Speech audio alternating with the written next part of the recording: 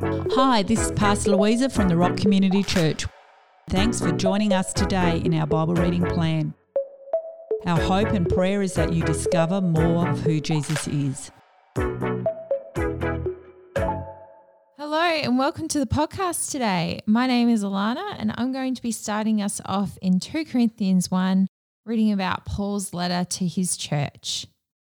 Some of the major themes that we'll be looking at are the incarnation and the crucifixion of Christ through 2 Corinthians. Awesome, so let's get into it. From Paul to God's called ones, his church in Corinth, I have been chosen by Jesus Christ to be his apostle according to God's perfect plan. Our brother Timothy joins me in writing to you and all the holy believers throughout the Roman province of Achaia.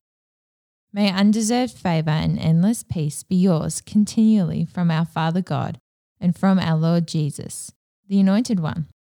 All praises belong to the God and Father of our Lord Jesus Christ, for he is the Father of tender mercy and the God of endless comfort. He always comes alongside us to comfort us in every suffering so that we can come alongside those who are in any painful trial.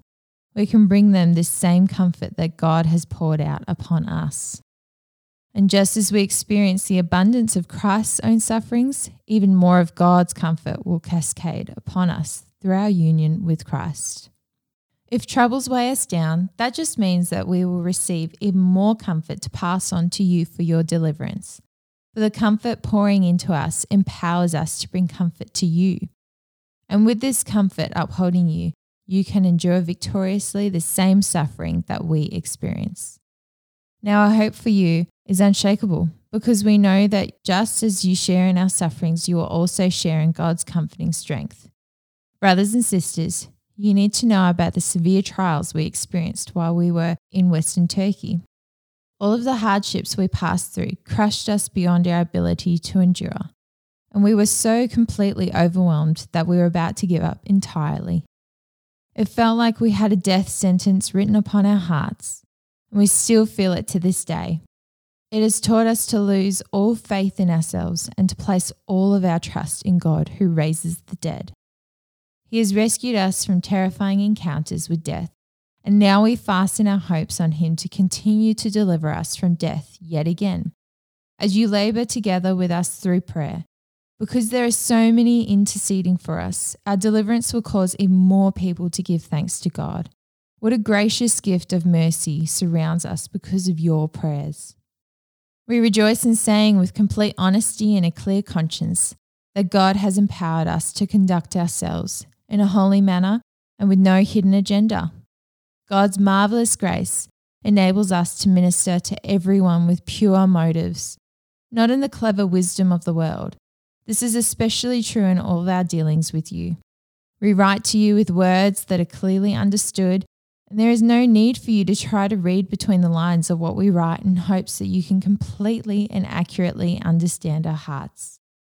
We know you have already understood us in a measure, and you will eventually come to understand us fully. Then you'll be able to boast of us, even as we will boast of you in the day of our Lord Jesus.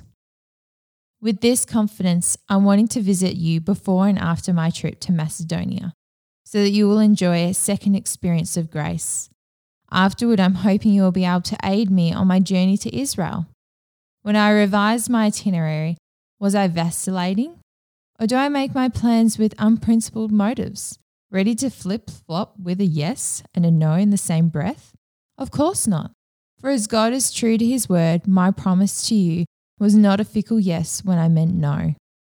Jesus is the Son of God, and he is the one whom Timothy, Silas, and I have preached to you. And he has never been both a yes and a no. He has always been and always will be for us a resounding yes. For all of God's promises find their yes or fulfillment in him. And as his yes and our amen ascend to God, we bring him glory. Now it is God himself who has anointed us, and he is constantly strengthening both you and us in union with Christ. He knows we are his since he has also stamped his seal of love over our hearts and has given us the Holy Spirit. Like an engagement ring is given to a bride, a down payment of the blessings to come.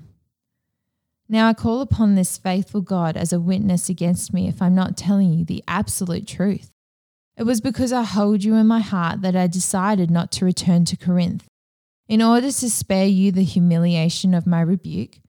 But I don't want to imply that as leaders we coerce you or somehow want to rule over your faith. Instead, we are your partners who are called to increase your joy, and we know that you already stand firm because of your strong faith. Awesome. So that is 2 Corinthians 1. Maybe in this moment you can just have a think about something that stood out or made your ears maybe prickle a little bit and you thought, oh, I wonder why that stands out to me. Something that I really love from this passage of scripture is in verse 19 where it says, Jesus Christ is the Son of God, and he is the one whom Timothy, Silas, and I have preached to you. And he has never been both a yes and a no. He has always been a resounding yes. I think that's a really challenging thing for us as people that are growing and developing in maybe the fruits of the Spirit that God has gifted us is, are you giving a complete 100% yes, or are we saying yes and then no in the same sentence?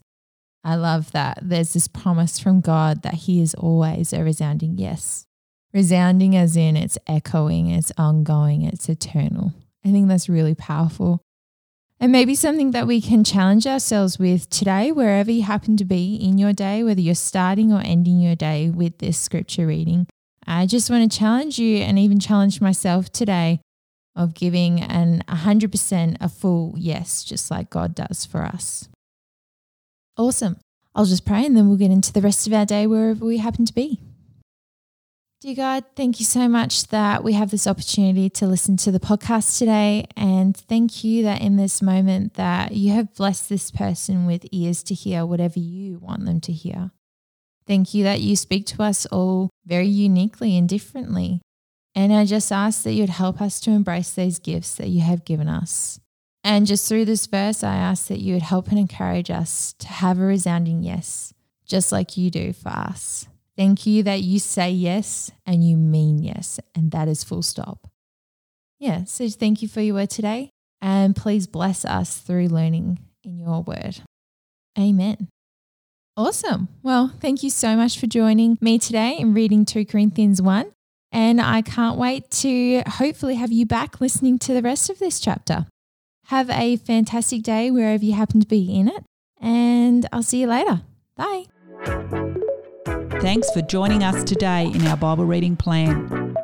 Don't miss future episodes. Click follow to subscribe and share with a friend. Have a great day.